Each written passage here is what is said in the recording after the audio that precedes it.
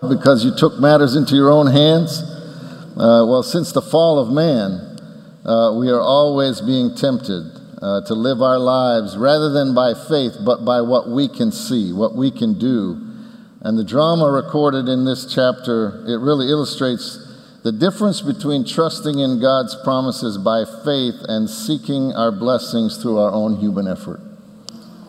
And it highlights the mercy of God when we do fail, that we need God's mercy in an ongoing way. So back in Genesis 12, we can read about God's call to Abraham to leave his father's household and his country, remember, and go to a new land. And we read about his promise to Abraham, and he said, I will make you into a great nation, and I will bless you, and I will make your name great, and you will be a blessing. And God says, I will bless those who bless you, and whoever curses you, I will curse. And all the peoples of the earth will be blessed through you, Abraham. Abraham obeys God's call, and on his journey to the new land, the Lord God appeared to him again, and he said, to your offspring I will give this land.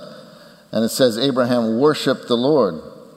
And then in Genesis 16, our passage today, it seems that Abraham and Sarah, they have some doubts about, God following through on what he said. And they're tempted by that popular but very bad theology that says, what, God helps those who help themselves.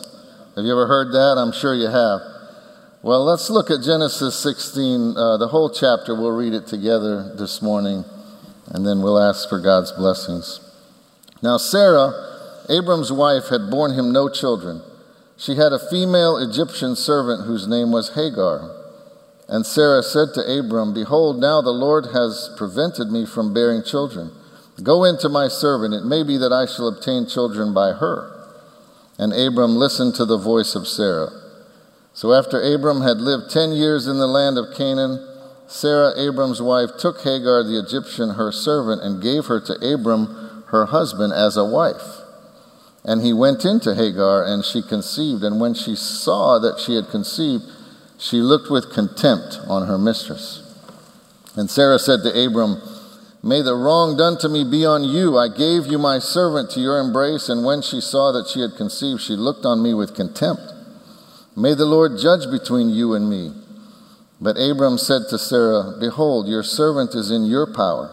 Do to her as you please. Then Sarah dealt harshly with her, and she fled from her.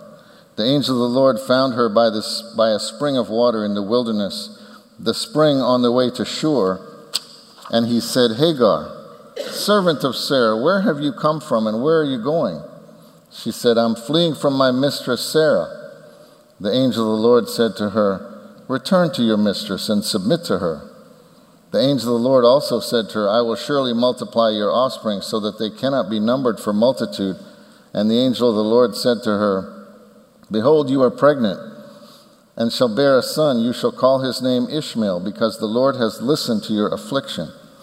He shall be a wild donkey of a man, his hand against everyone, and everyone's hand against him. And he shall dwell over against all his kinsmen. So she called the name of the Lord who spoke to her, you are a God of seeing. For she said, truly here I have seen him who looks after me. Therefore the well was called Beer Lahai Roi. It lies between Kadesh and Bered. And Hagar bore Abram a son, and Abram called the name of his son, whom Hagar bore, Ishmael. Abram was 86 years old when Hagar bore Ishmael to Abram. Amen. That's the word of the Lord. Let's pray. Father, we thank you again for worship. Thank you for corporate worship, that we can gather together today on the Lord's day, your day, to bring praises to you, to look at your word, to ask again for your mercy, and to give you thanks for all that you have done. Father, help us to see more of our Lord Jesus, more of your incredible love for us, and let it bring everything else in our lives and in the world into perspective. Forgive us, all of us, for our sins, and for the preacher this morning, for his sins, we pray in Jesus' name. Amen. Amen. You can be seated.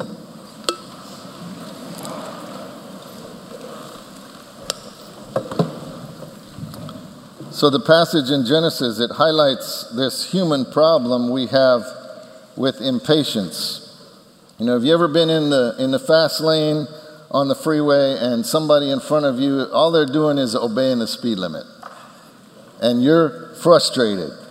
You get frustrated, or you've been in the supermarket line, maybe you've been frustrated there, or maybe you've been to the DMV, the Department of Motor Vehicles. Oh my. If you've ever waited in that line, you know what I'm talking about. We can be, a lot of us, we can be a little bit like the race car driver who's in the second place of the last lap of 500 laps, and we feel like so much is at stake that we just have to go a little faster. You've probably seen it if you watched a race or you've seen the highlights on TV. Driver number 2, with just half a lap to go, he gets frustrated and he bumps into the back of driver number 1, and this big accident, this huge accident happens. Takes out 10 cars in the lead, crashing into the wall and cars flipping over and ending up in the center area in the grass. That's our problem, right? Driver number 11 ends up crossing the finish line as number 1 and gets the checkered flag. We're frustrated a lot of times because we're impatient with God. We're impatient with others. And the point of this message really this morning is that God wants us to live by faith, not by sight, knowing that He sees us and we are dependent upon His grace, not on what we can do, not on our human effort. When you try to solve a problem by taking matters into your own hand, it usually just makes matters worse. And because God the Father sees you, you don't need to try to take matters into your own hands. And because God the Father sees you, you can live every day by faith, trusting in Him that He loves you and He knows everything about you. He knows all your troubles, all your circumstances. Because your Heavenly Father sees you, don't try to take matters into your own hands. Don't take them out of God's hands. Abraham was 75 years old with no children when God called him and gave him this great promise of a multitude as his offspring. And you can imagine every birthday that Abraham had after that, every birthday that he celebrated in this new land, he may have wondered when this promise would be fulfilled. In chapter 15, we read that when God appeared to him in a vision and said to him, "Don't be afraid, Abram, I am your shield and your very great reward," he questioned God. He replied, "O sovereign Lord, what can you give me since I remain childless, and the one who will inherit my estate is Eliezer of Damascus? You have given me no children." He says, "So a servant in my household I will have to designate as my heir." And God answered him, "No, this man will not be your heir, but a son coming from your own body will be your heir." And remember what God did to reinforce the promise? He took him outside and gave him this visual picture of what he was going to do. He said, "Look up at the heavens and count the stars, Abraham, if indeed you can count the stars. Look at the heavens." And verse 6 says, Abram believed God and he credited it to him as righteousness. God said, "The stars, look at them, so shall your offspring be." And Abram believed the Lord, and God declared him to be in right standing, not because of anything Abraham could do, not based on his human effort, but just on his trusting in what God said and what God was going to do. But 10 years is a long time, right? 10 years have gone by since Abram and Sarah have been in this new land, and he was now 85 years old. And they were both wondering what God was waiting for.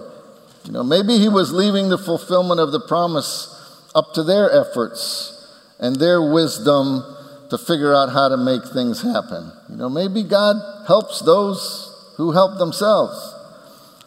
And so Sarah comes up with her plan by means of her maidservant Hagar. And asking a maidservant to bear a child on your behalf wasn't completely out of the ordinary. It was actually an accepted legal custom.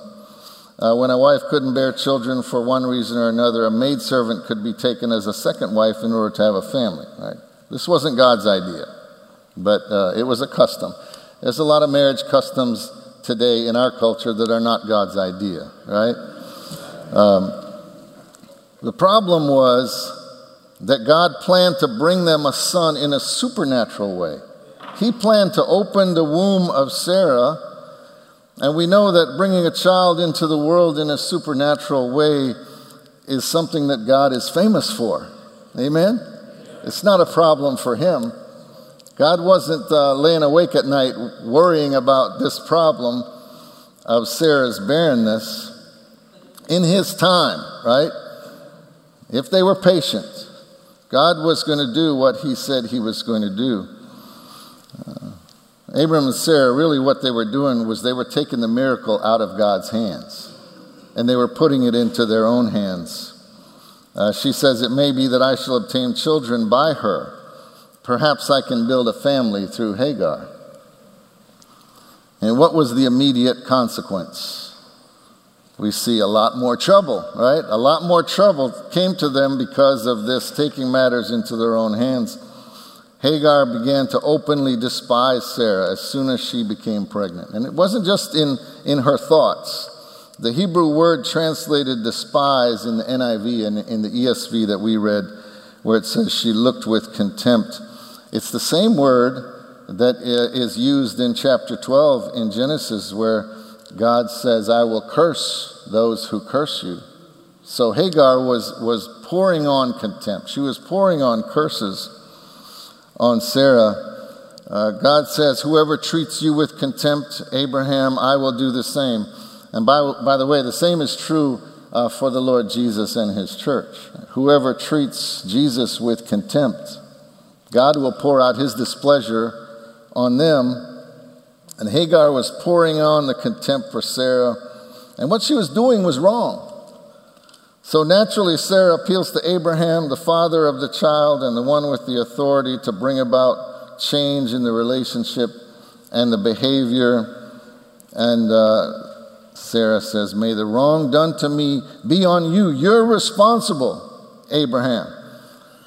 Abraham, he's in the wrong, first of all, for going along with the plan to take matters into their own hands. And he's wrong in how he responds to Sarah about Hagar. He says, "Okay, just do with Hagar whatever you think is best." That's real leadership, right? They were forgetting at the moment that God sees, forgetting that God is a personal God. We have a relationship with the person of the Father. He's our heavenly Father. We have a personal relationship with his Holy Spirit. We have a personal relationship with his Son, Jesus. And they know, Father, Son, and Holy Spirit, they know they're personal beings who know our troubles. The Father knows every care that we have, and he wants to be brought into every decision that we make, especially those when we're troubled or we're worried. Never try to take matters out of God's hands and put them into your own. This is just another way of saying, don't try to be justified by your human effort. Remember that we're justified only by grace through faith in Christ. Right? You can't bring God's blessings or his favor through human effort. Your acts of service are important, but they're to be done out of gratitude for all that God has already done for you, not because you think it's going to merit you any favor with him, because that's because of what Christ has done and all that he's promised us in the gospel.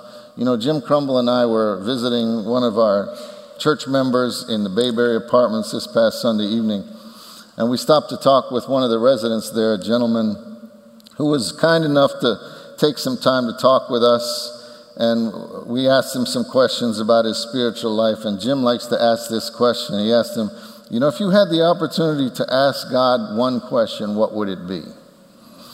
And the gentleman, you know, he put his hand on his chin and he thought for a minute and he replied, I'd ask him, what about me? What do how do you feel about me? And this was an interesting response. We'd not heard that response before, so we asked him, what do you mean? Talk to us some more about that. And he explained to us that he felt like he had liability insurance with God. And he needed to take another step. He needed to do something more to get comprehensive coverage. So, you remember liability insurance is just when you have enough coverage to pay for the other guy's car in an accident, right? But not your own. You have to pay some more to the insurance company to get comprehensive in collision that will cover you as well in the case of an accident or a theft or a tree falls on your car or something.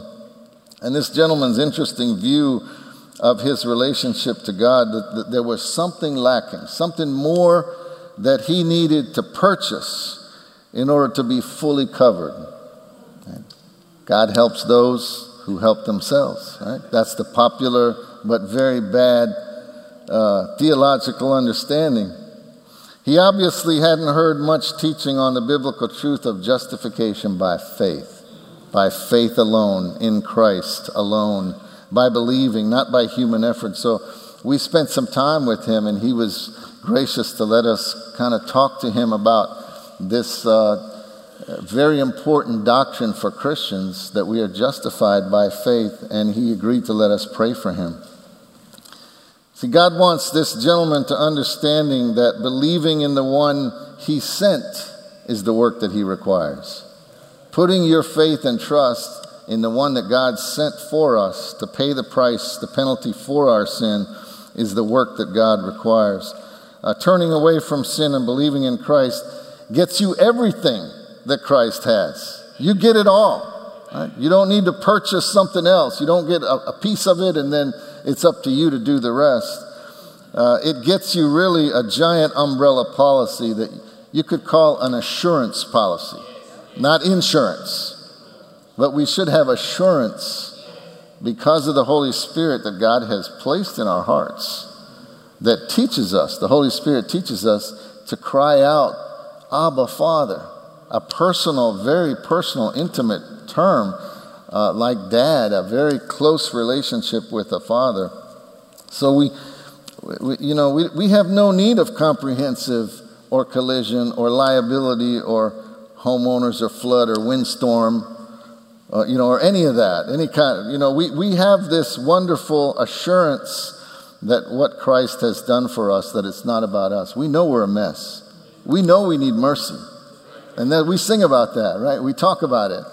But oftentimes we're tempted to forget that it's all because of Christ, and we want to do something to merit his favor. Nothing bad can really happen to you when his eyes are on you because of the relationship you have with Christ. And this justification by faith is not dependent on your works. It produces works. It produces good works that God has prepared for you just out of gratitude for what God has done. When you reflect enough on justification by faith alone, it makes you motivated to work, to respond to him. The more you believe that, the more you'll be motivated to do his good works that he's prepared in advance for you to do. And you'll be less likely to try to get his approval or the approval of others through your human effort. So where in your life do you need to believe that God the Father sees you? Because he sees you and knows you, you can trust in him by faith that he's got it. He's taking care of it. Right? It could be in some relationship where you're trying too hard to please others rather than trusting that you're fully pleasing to your Heavenly Father because of your union with Christ. It could be that your self-effort shows up in the ways you're expecting too much from others to provide for your needs. If you're married and you're expecting the level of joy and satisfaction that can only come from God, if you're expecting that from your spouse, then that can create trouble, that can create problems and conflict. Or as a parent, if you're looking to the relationship with your children to provide for you all the joy and the hope and satisfaction that only God can provide, then you're setting yourself up. You're taking something out of God's hands and trying to put it in your own hands, or put it in your children's hands or your spouse's hands. We could apply this to our career, to our employer, our boyfriend, or just about anything or anyone. Good things. I mean, Sarah could apply it to her desire to have a family. That was a good desire that she had.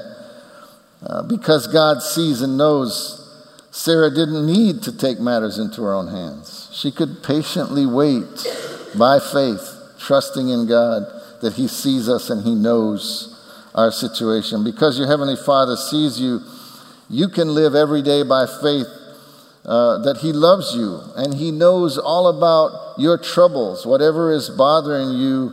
We come to church, with a mixture of a joy and desire to worship and all that other stuff, right? We got all that other, maybe what happened in the car on the way to church, right? Thankfully, I walk to church. I don't ride in the car with my family. I walk by myself because I'm just 2 blocks away. Feel guilty, driving. But you know what I'm talking about, right? All of that stuff that we have that's going on that distracts us. A lot of times it's because of this conflict that we are trying to put in our hands what doesn't belong in our hands, what only belongs in God's hands. God knows all about it. He knows everything. As the scriptures show in many places, God foreordains whatsoever comes to pass. Right? As Joseph told his brothers, what you meant for evil, God will turn to good. And God loves Abraham and Sarah, even in their impatient unbelief, and he loves Hagar. He loves her even in her contempt of Sarah. God shows compassion for her. In verse 7, we can see that God sends the angel of the Lord in search of Hagar, who's been harshly treated, and she said, I'm out of here. She fled from Abram and Sarah. And he found her in the wilderness on her way to her homeland of Egypt. And God sometimes asks questions that he doesn't really need a person to answer, right? For example, when he asked Job, where were you when I laid the earth's foundations? Didn't really expect Job to answer that question. Tell me if you understand. Or when Moses said to God, pardon your servant, Lord, I have never been eloquent. And what did God ask Moses? Who made your mouth? In a similar way, the angel of the Lord, he meets Hagar and he demonstrates right away to Hagar that he sees her and he knows all about her troubles. He calls her by name and he asks, Hagar, servant of Sarah, where have you come from and where are you going? He didn't really need her to answer. He found her after all, right? She was running away and he knew right where she was. One writer said, in writing about this, that this is the only known instance in ancient Near Eastern literature in which the deity calls a woman by name. Hagar, where are you coming from and where are you going? It's just like God in his character, right? To establish a relationship with Hagar who's on the run, God just wants her to articulate what the trouble is. He knows all about it.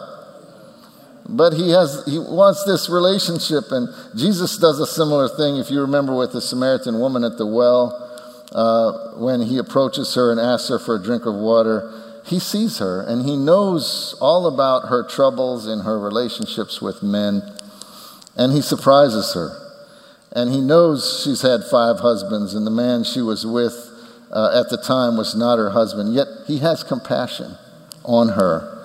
And he showed her mercy and grace by offering her joy and satisfaction in a reconciled relationship with God through the living water that he told her if she drank from it, she would never thirst again. And John says in chapter 4, he says, many of the Samaritans from that town believed in him because of the woman's testimony. He said, he told me everything I ever did, she said. So Jesus saw her and knew about all of her conflict and her troubles, and he had compassion. He loved her. I'm running away, Hagar says in response to the angel of the Lord. And God didn't want her to run away. The child she was carrying was Abraham's child. And the Lord told her he wanted her to take the humble path and go back to Abraham and Sarah, as difficult as that might be. The messenger of God told her to return, submit herself to Sarah, to the one who had treated her harshly. Oh my. Difficult for Hagar to hear. But where else in God's plan of redemption do we see him asking a servant to humbly submit himself to others who didn't deserve it, who would mistreat him, who would ultimately kill the suffering servant of the Lord? Right? Jesus is the example of the one who humbled himself and submitted to the will of God.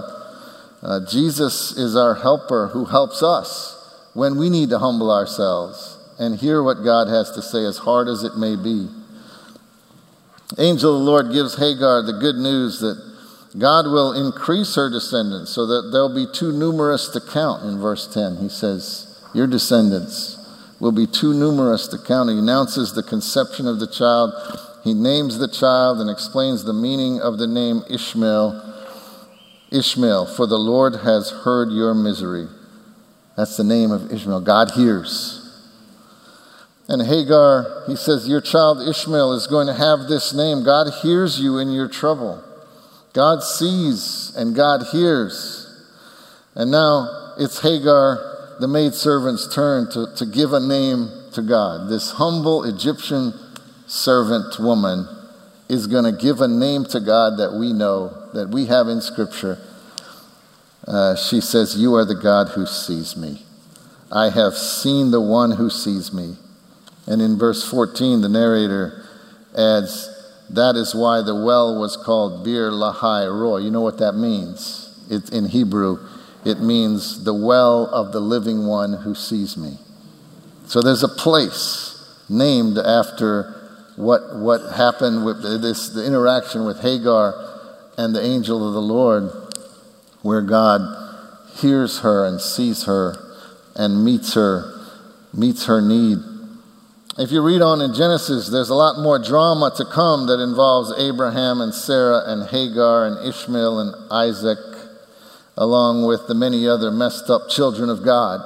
All God's messed up children in Scripture, as they struggle to live by faith in the God who sees us.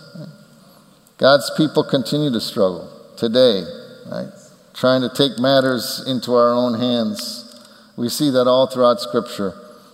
Folks struggling with their responsibility of faithfulness and loyal love to God, what he expects because of what he has done for us, because of his faithfulness and his love for us in Christ. He expects that loyal love in return. And only one of Abraham's descendants would love and obey God completely with a perfect record, right? Only one. Only Jesus, our Savior and King, would live in complete faith and dependence on the Father, that he could accomplish all of God's will for us. Amen? We look to Jesus as our example and our helper. And God wants you to remember that he graciously sent his messenger, the Holy Spirit, to find you in your wilderness, right? That desolate place of hopelessness and misery in your bondage to sin, even if you don't remember a time. This is wonderful for children who don't remember a time that they didn't know Jesus because they're raised up in church and in the home. But there's a time where God still rescues that child from the hold that sin has on them, and they come to assurance and an understanding that God is their God. He sees them personally. It's not just about the church that they were brought up in or the family that they were brought up in, their parents, but they have to own it, right? Each one of us have to own this personal relationship with God. He wants you to understand that he saw you when you were running away from him, anxious and afraid and prideful, and he's the one who brought you into his place of safety and blessing and has promised you a wonderful future. Regardless of the circumstances in your life today, whether you're at complete peace, maybe you're the one person in here that's at complete peace with the world and your life, or you could be like most of us, in the midst of some kind of trouble and conflict, maybe the worst kind of trouble and conflict that you're facing. But you can trust God. You can trust Him by faith because you know that He sees you and He understands. He is personal and He wants a relationship with you, and He wants every decision to be brought before Him. He sees your circumstances, your job, your family, your neighbors, where you live, everything. And because He sees you, you can live every day by faith because He loves you and He knows everything. He's got it. God sees my dear brother-in-law, Pastor Mike McCrum. He's going into the 4th week in the hospital, my wife's brother, that was supposed to be 5 days in the hospital, but had a little surgery, and everything that could go wrong went wrong with Mike's. And now he's a month in the hospital. We visited him in the hospital near Atlanta in week 2. And we thought at that time, he may die because it was really serious. But God sees this dear man. God sees Mike, and He loves him and his family, and He's present with him in that hospital room. And by His mercy, He seems to be making a little progress day by day. Hopefully He's going to be released from the hospital and go to rehab. He might be in rehab for some time. We don't know what a day brings forth. We're just going in for a little surgery, and everything can go south. Right? In God's perfect plan, but He still sees. He still understands, and He still loves us, and He knows our trouble, and we can trust Him. Our Father sees all of us at New City Fellowship. Our church is not unlike a hospital ward, in a way, right? There are different degrees of care needed, different diagnoses, but we all need heart surgery. To one degree or another. Right? No one's heart is at perfect peace. We're all like Martha to some degree, right? Anxious and troubled about something. We all need the motivation of Mary, who chose the better portion, Jesus said, just to be with Him, to enjoy fellowship, to humbly sit at His feet and learn from Him. And Jesus says to us, "Come to me, all who are weary and burdened." He says that to our whole church, to New City Fellowship. "And I will give you rest. Take my yoke upon you and learn from me. For I am gentle and humble in heart, and you will find rest for your souls. For my yoke is easy and my burden is light." Amen. And we give God thanks as we prepare now for taking part in the supper that Jesus gave to us. Let's just take a few moments. Why don't we just take a few quiet moments of personal prayer and reflection on all the benefits that we enjoy because of our union with Christ, because of our being justified by grace through faith alone, because of His suffering and death on the cross. Amen.